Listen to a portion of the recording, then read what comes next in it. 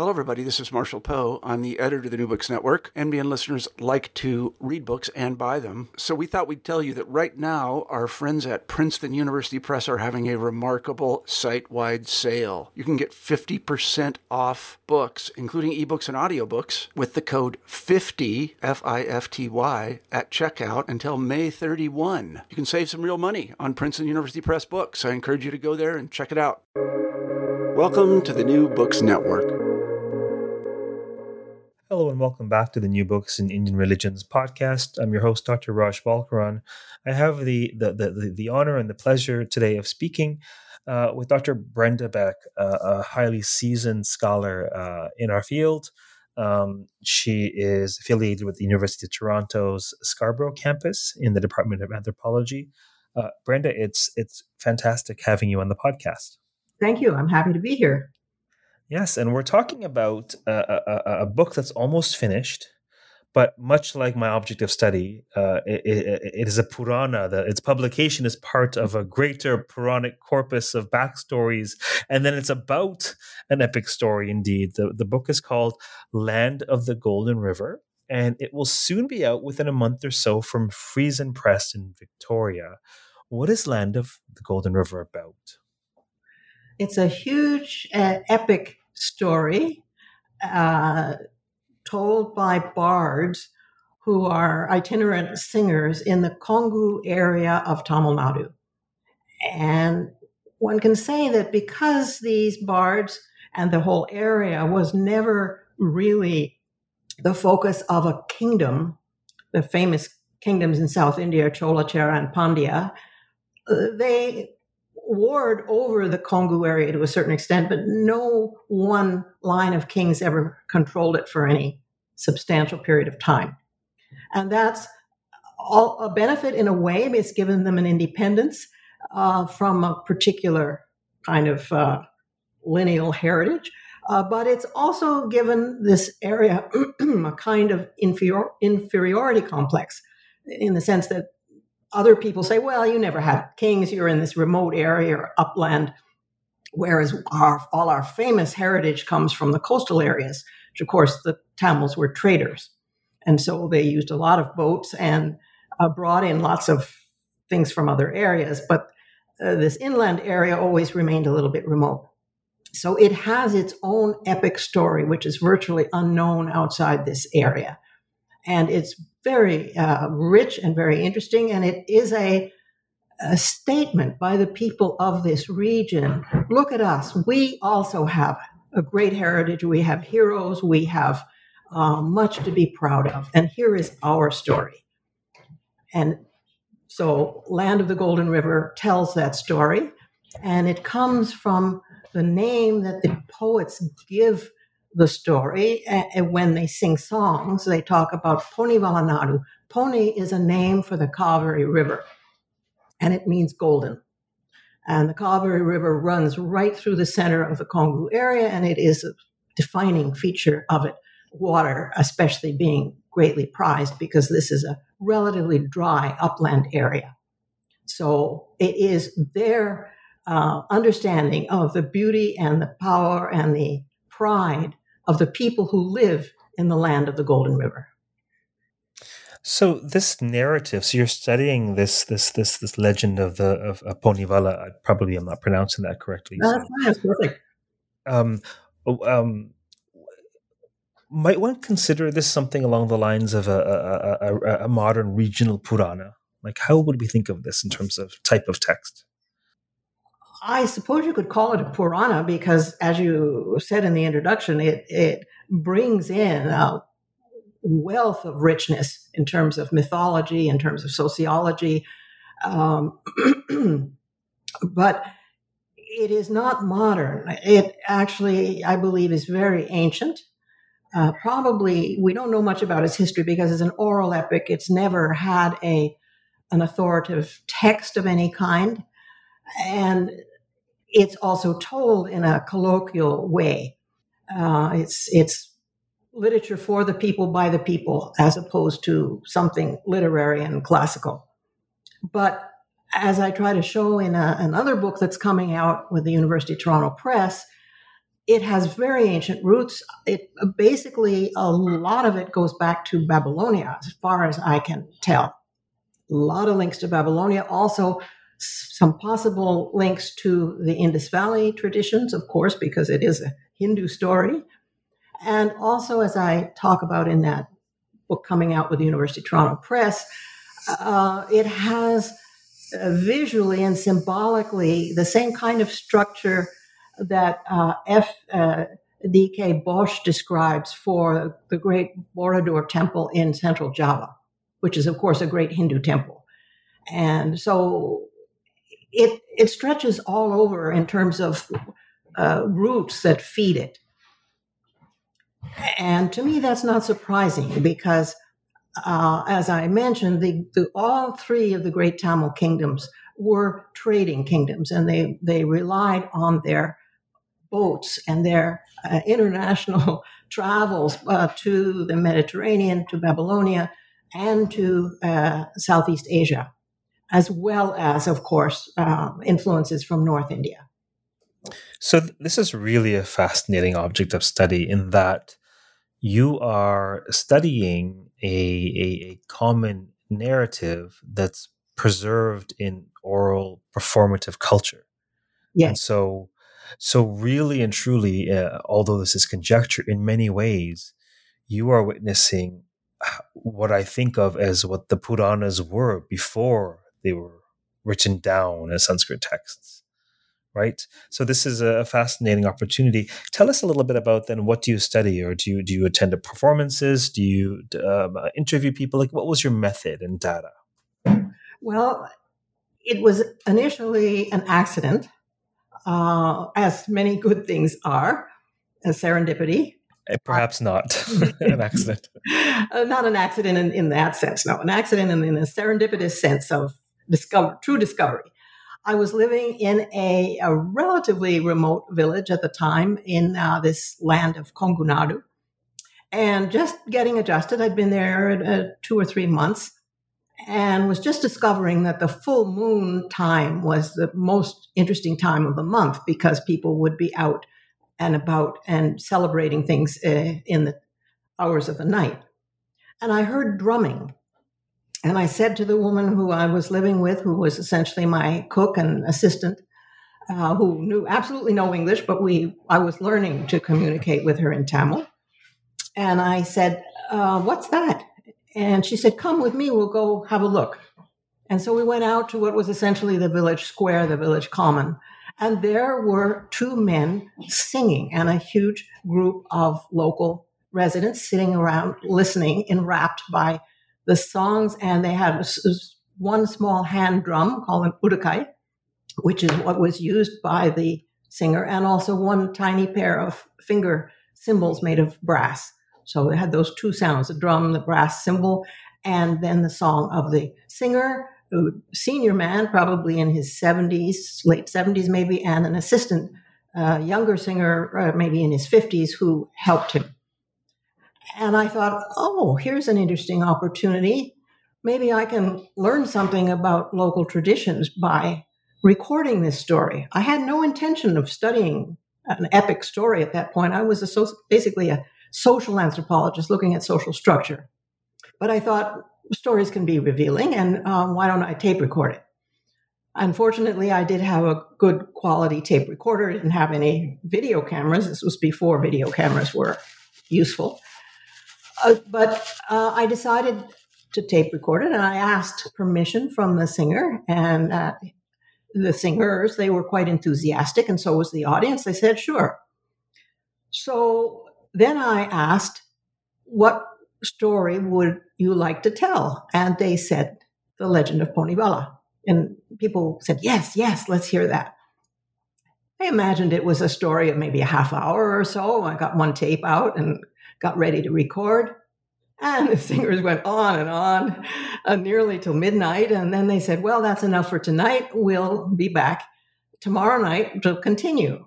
Well, in the end, it took 18 nights, took all my tapes, and it was about 38 hours of live performance that I tape recorded. And I knew at that point that I had something very exciting and interesting. So that's That is, discovered it, and I became a folklorist and a specialist in folk epics as a result of that serendipitous discovery. so many times it seems the objects of our study, they choose us. Yes. Through serendipity. I certainly never envisioned myself studying the Devi Mahatmya, even once I was enthralled with Sanskrit narrative. But here we are. What a rich opportunity to experience and take in this performance and record and think about and write about this story that it's dramatizing. Now I need to just continue the story a little bit.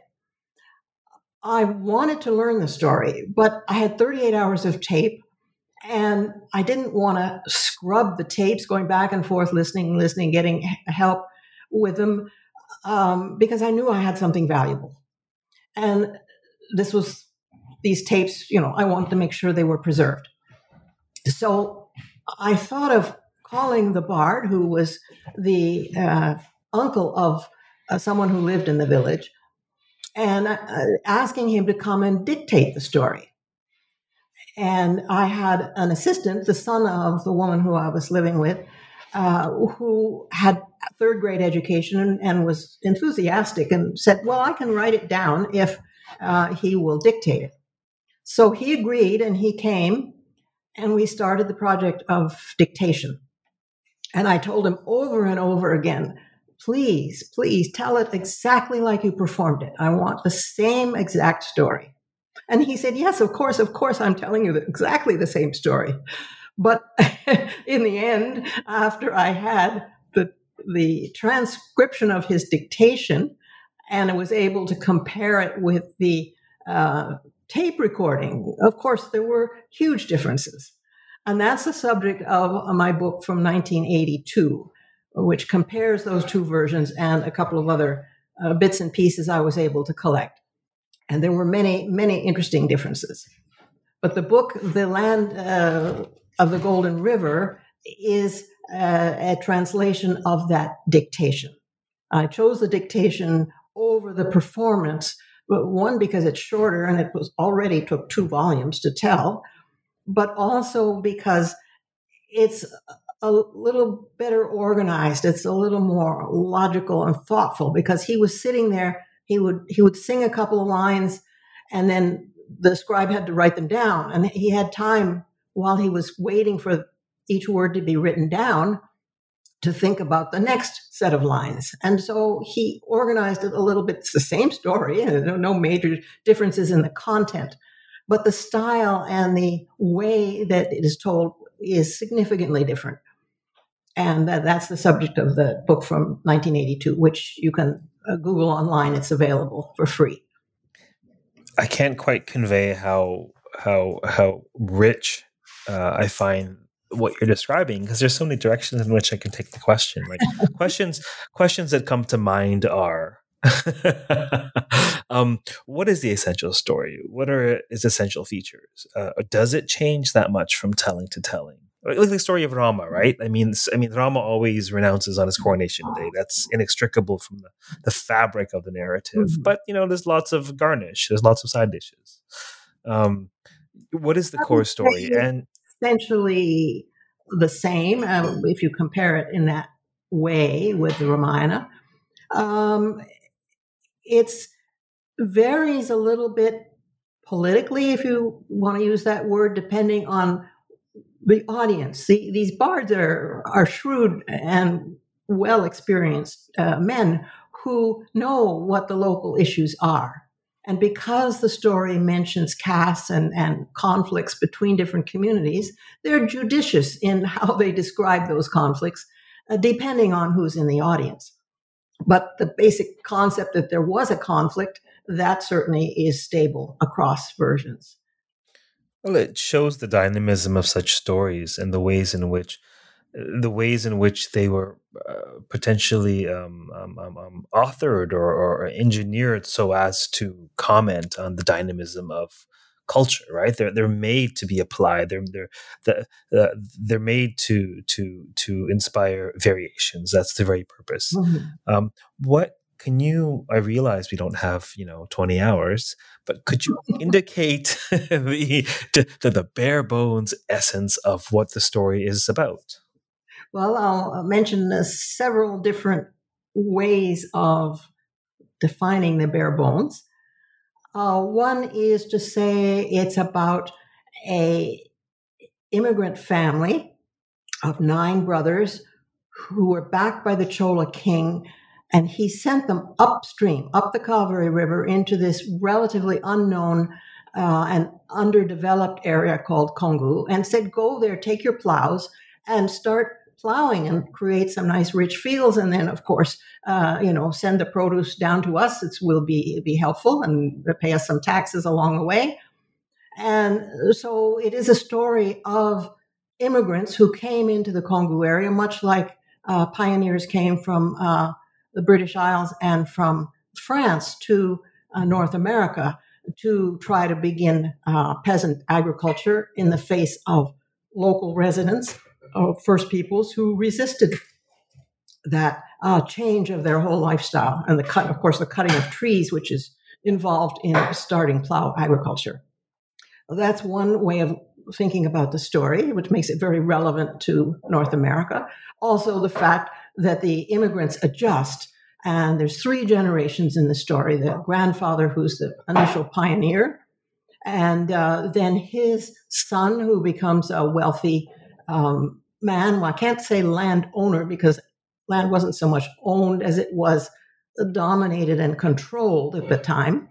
There weren't registries that took in, names of owners, but the whole economic picture shifted as the fields became plowed and opened up, and he became a major personality linked to the Chola king, who controlled local land. And then there's a 3rd generation, his sons, who are twins, and that's very significant. Make sure I come back to that. And they essentially take the same attitude that lots of immigrants to North America take. Okay, so my ancestors were pioneers and, they lived a primitive life, but I'm really now a member of this region and I want to do something different.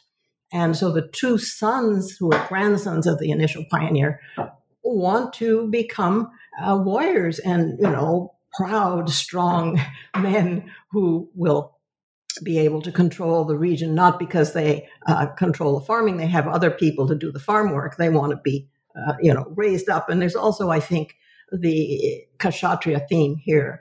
The farmers were not one of the twice-born castes, but now they aspire to that. And they actually, when they go to war, they put on a thread, which kind of expresses their desire to move up into the twice-born category, and especially the Kshatriya category.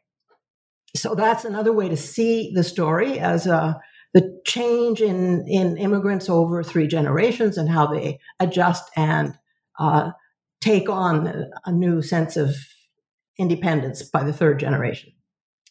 Then there's some other themes as well, which are important. The gods and the goddesses are very intricately involved in the story, and that's important.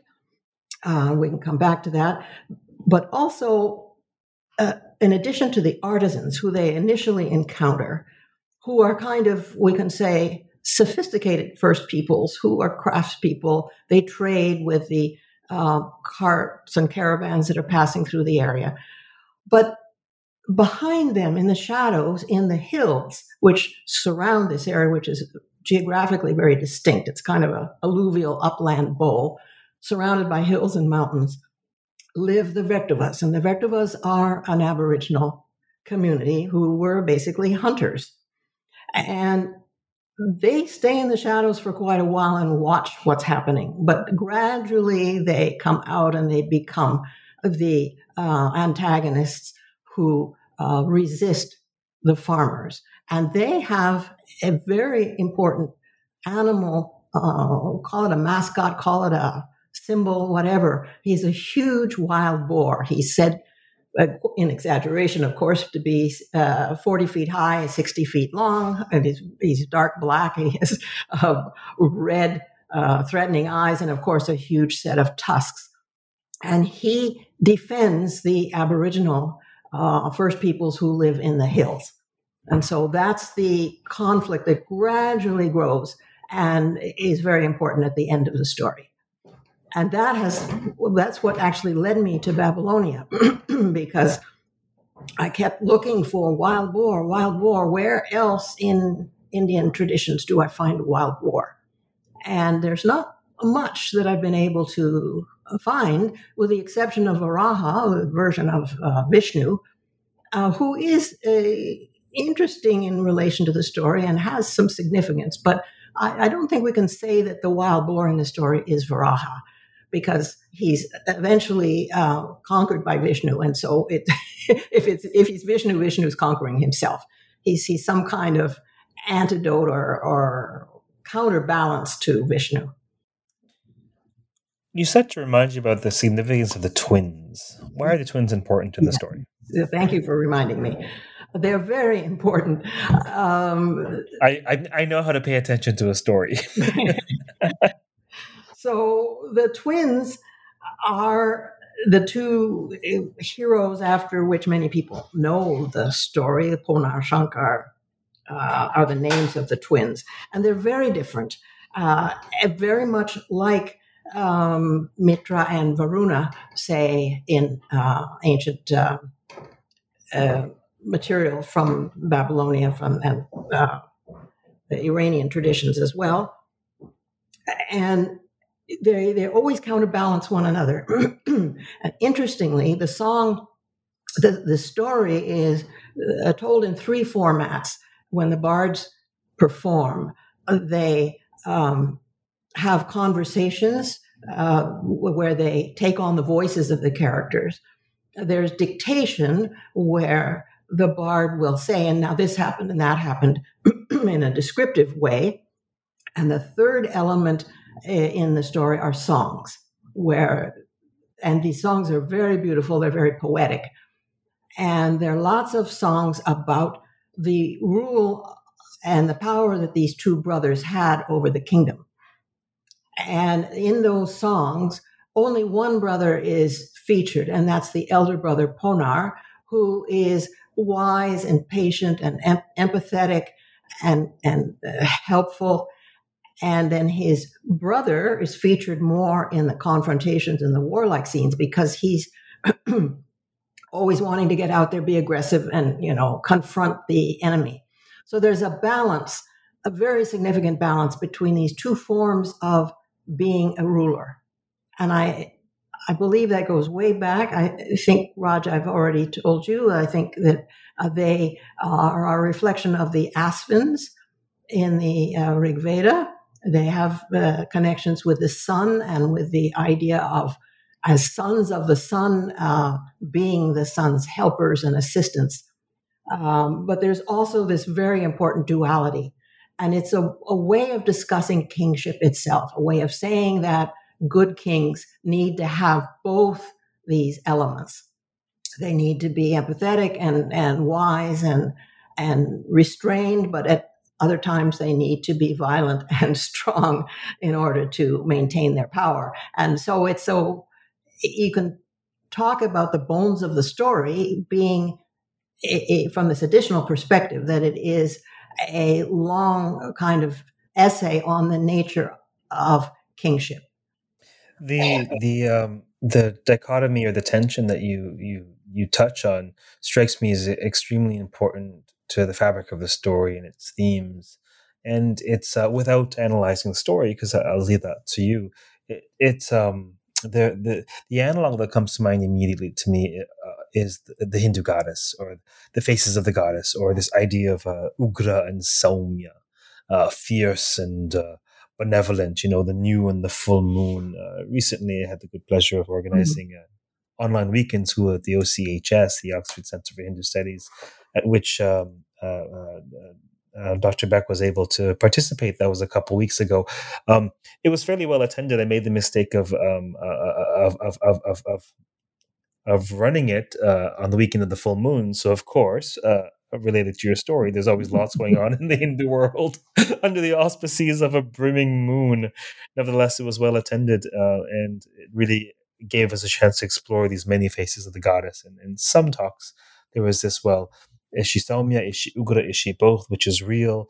And that dichotomy, to me, it strikes me as very much related to the dichotomy in the modes of kingship that you're describing. And in the modes of goddesses, that the goddesses are very interesting in this story. They're basically three forms of the goddess on earth, all of whom are expressions of one goddess in the sky, who is Parvati. Significantly, the story begins with Parvati creating the 9 first men. So right away, the goddess is given primacy there as the creatrix. And then the 3 goddesses on the ground, so to speak, in the story, one is essentially a representation of Parvati herself. She's the goddess who is related to the region of Ponivela. But then there are the in-laws, who in Tamil tradition are always a separate group, although they're intermarried, of course. You have the in-laws, they have their own territory. And the in-laws in this story have a version of Durga as their goddess.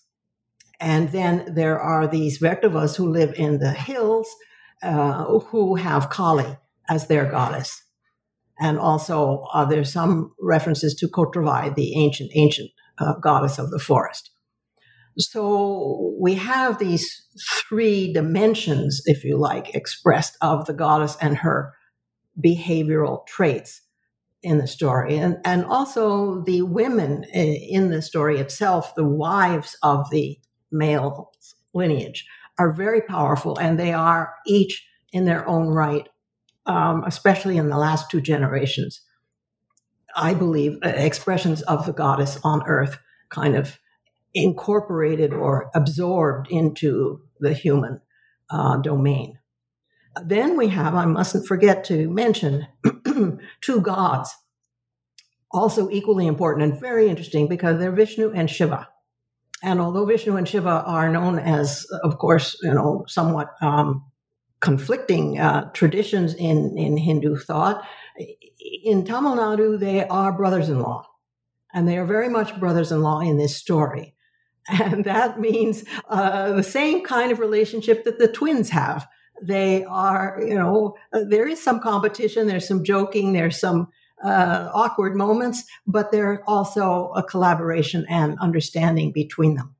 And very interestingly, as is very suitable for a Hindu tradition, Vishnu appears in every episode, and I've divided the story into 26 episodes, sometimes 2 or 3 times in one episode. He's always trying to be helpful. He's trying to help the heroes along in the various challenges they face. But interestingly, in the very end, he switches sides. When the heroes are in conflict with the Vektavas, he secretly switches sides and promotes the Vektava perspective.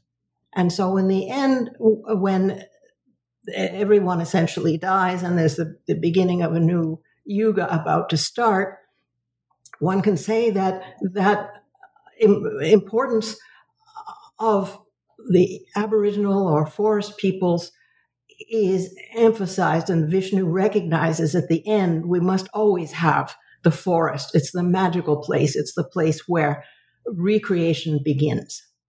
And so there's that very interesting kind of shift to rebalance things at the very end. But Vishnu is always there, very active. Shiva is there in the background. We see him only rarely, and he's quite severe. He's usually meditating and doesn't want to be disturbed, or else he's in his council chambers giving edicts about how long people will live, when they must die, and also giving both boons and curses to people on earth. So their personalities are very, very different, and they balance each other out. Now you preempt my next question in mentioning that you divide the story in 26 parts. Can you tell us a little bit about the structure of the book and what it is the book is doing?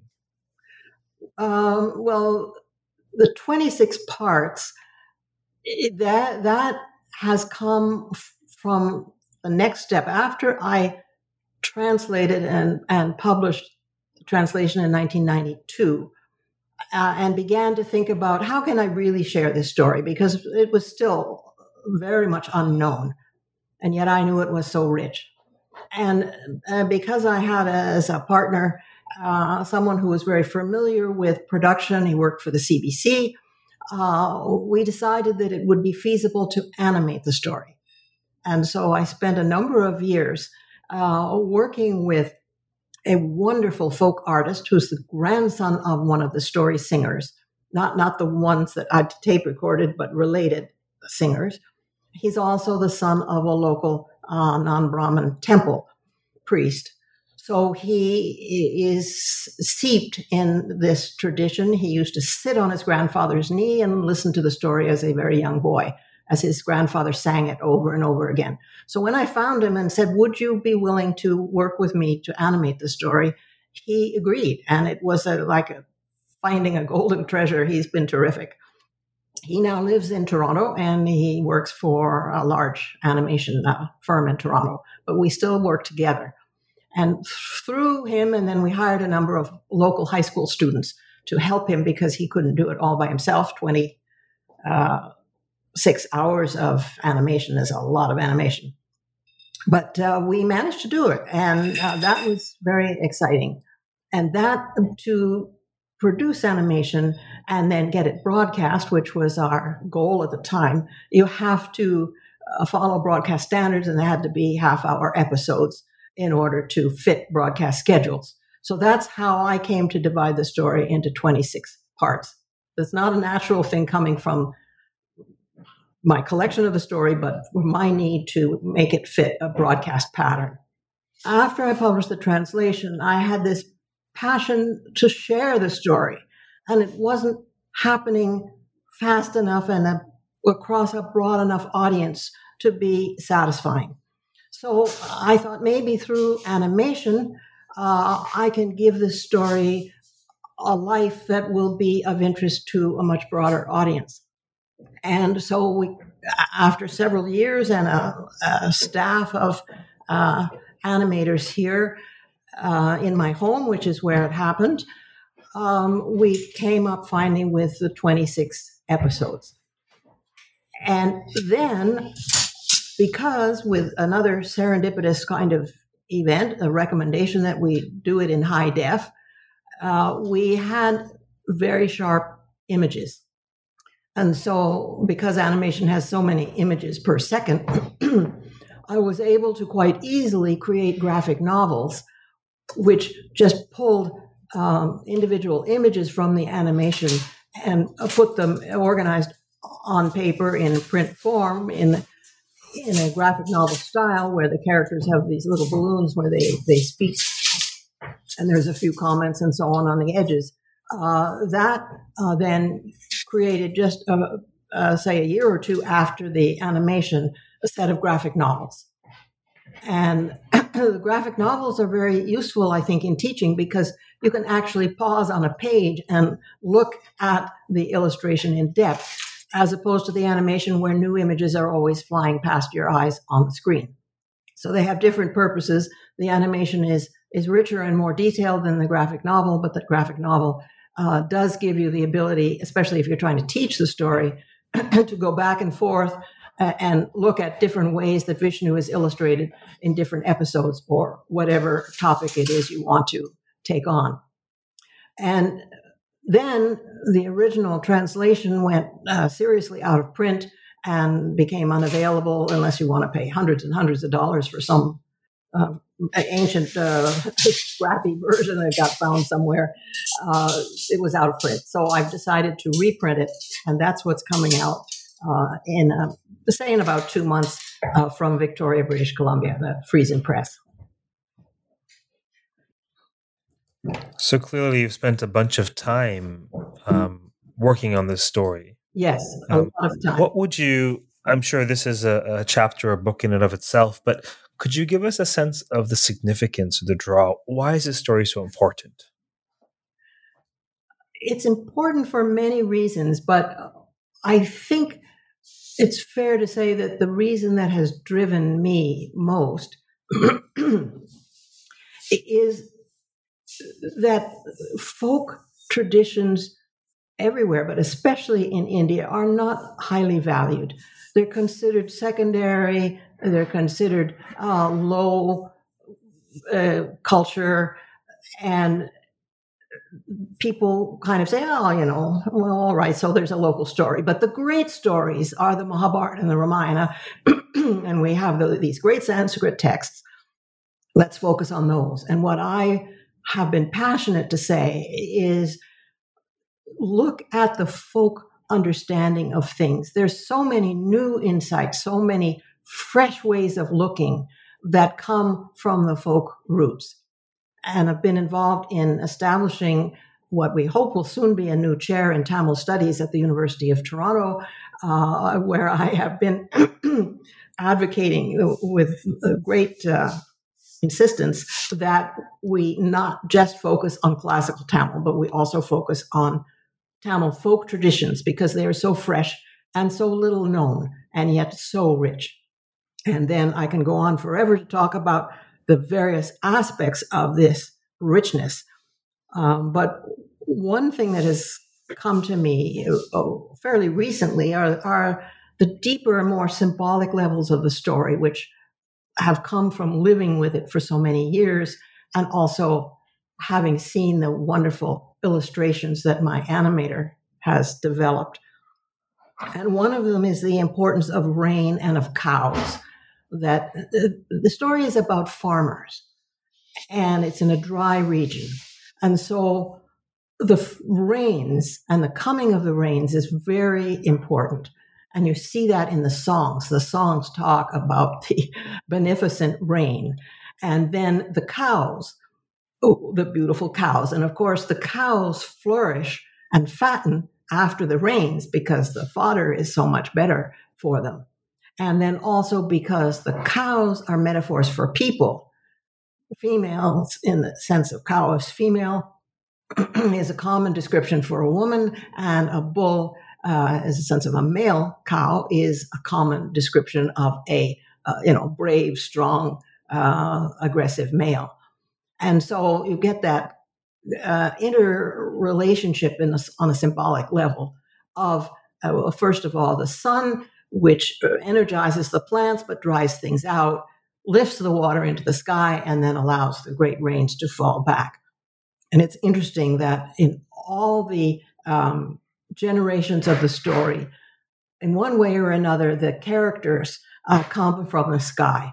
They essentially are generated and essentially formed in the sky, and then somehow or other they drop down and become part of life on Earth. So that interaction between sky and Earth is very central. And then there's a third element, which I'm sure you're going to ask me about, underground. And of course, there's also a lot of imagery of tunnels and caves and water underground. So it's a rich story geography in terms not only of the breadth across the land, but also the levels of the story from the sky right down to the underground. That's fascinating and rich. Well, clearly, you aren't collecting any dust these days with all the you're pumping out. So, what? As we close this podcast, what are you currently working on?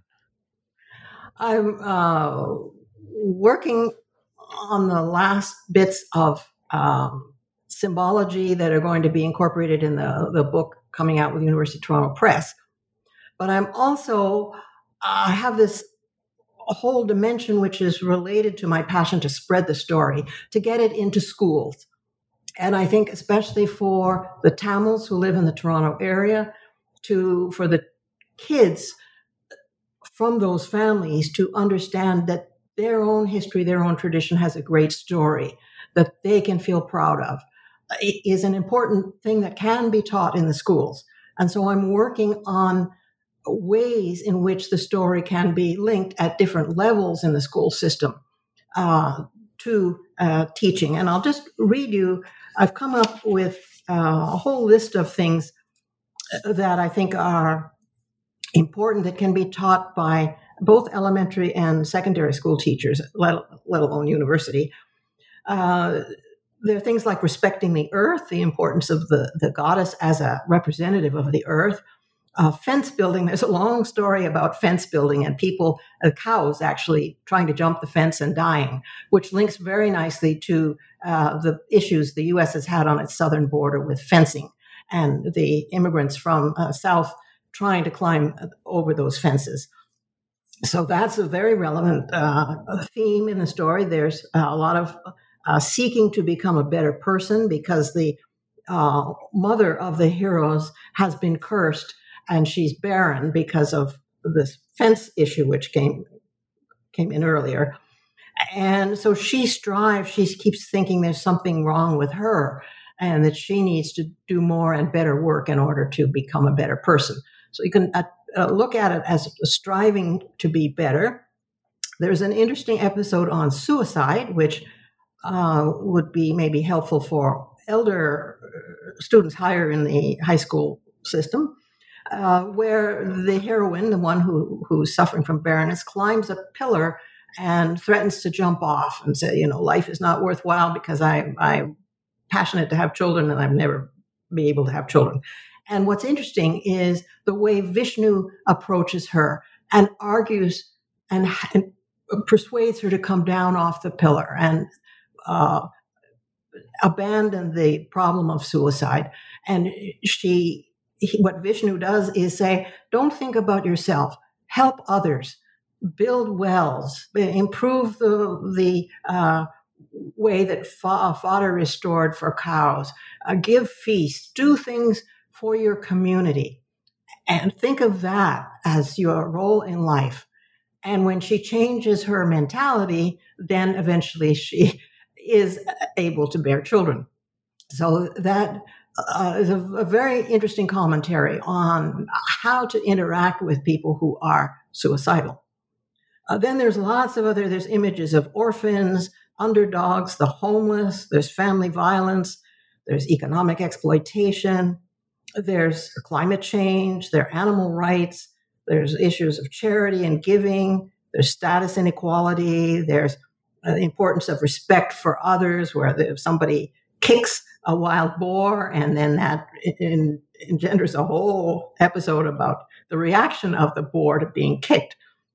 There's family bonds. There's a very interesting incident of terrorism in a school, literally terrorism in a school, which links, of course, to contemporary issues. There's abuse, there's bullies, there's outcasts, there's refugees, there's scapegoats, there's tree cutting. It's just a wealth of issues that can link to modern teaching if you take the sub-stories that are embedded in this epic and use them as ways of getting students to think about these problems in our modern context. So I'm going to be developing a whole teaching unit about that. That is absolutely fascinating for so many reasons. It bespeaks the power of these narratives to speak to us generation after generation. It also really touches on something really important to me, which is education. Teaching through stories, teaching about stories, the power of narrative in the classroom. So this, we will definitely have to have you back on the podcast. And we will definitely have to link in the podcast notes all of the various iterations of your work on this legend. Clearly, it's captivated you, and it's been the source of great inspiration in industry. And so while we are focusing our discussion on the podcast about Land of the Golden River, soon to be out with Friesen Press, we'll link the various other articulations of the legend of Ponnivala in the podcast notes. Thank you very much for appearing today. Thank you for inviting me. My pleasure. We'll have you on again. For those of you listening, we've been speaking with Dr. Brenda Beck of the University of Toronto Scarborough campus's Department of Anthropology. We've been speaking about her soon-to-be-published book, Land of the Golden River, which is just the latest scholarly iteration of this rightful obsession with the legend of Ponivala and all that it has to say, and the fact that it has to say so much, being a local folk narrative cherished by its tellers and its hearers for generations. Until next time, stay safe, stay sane, keep listening, keep reading, and keep contemplating the power of narrative. Take care.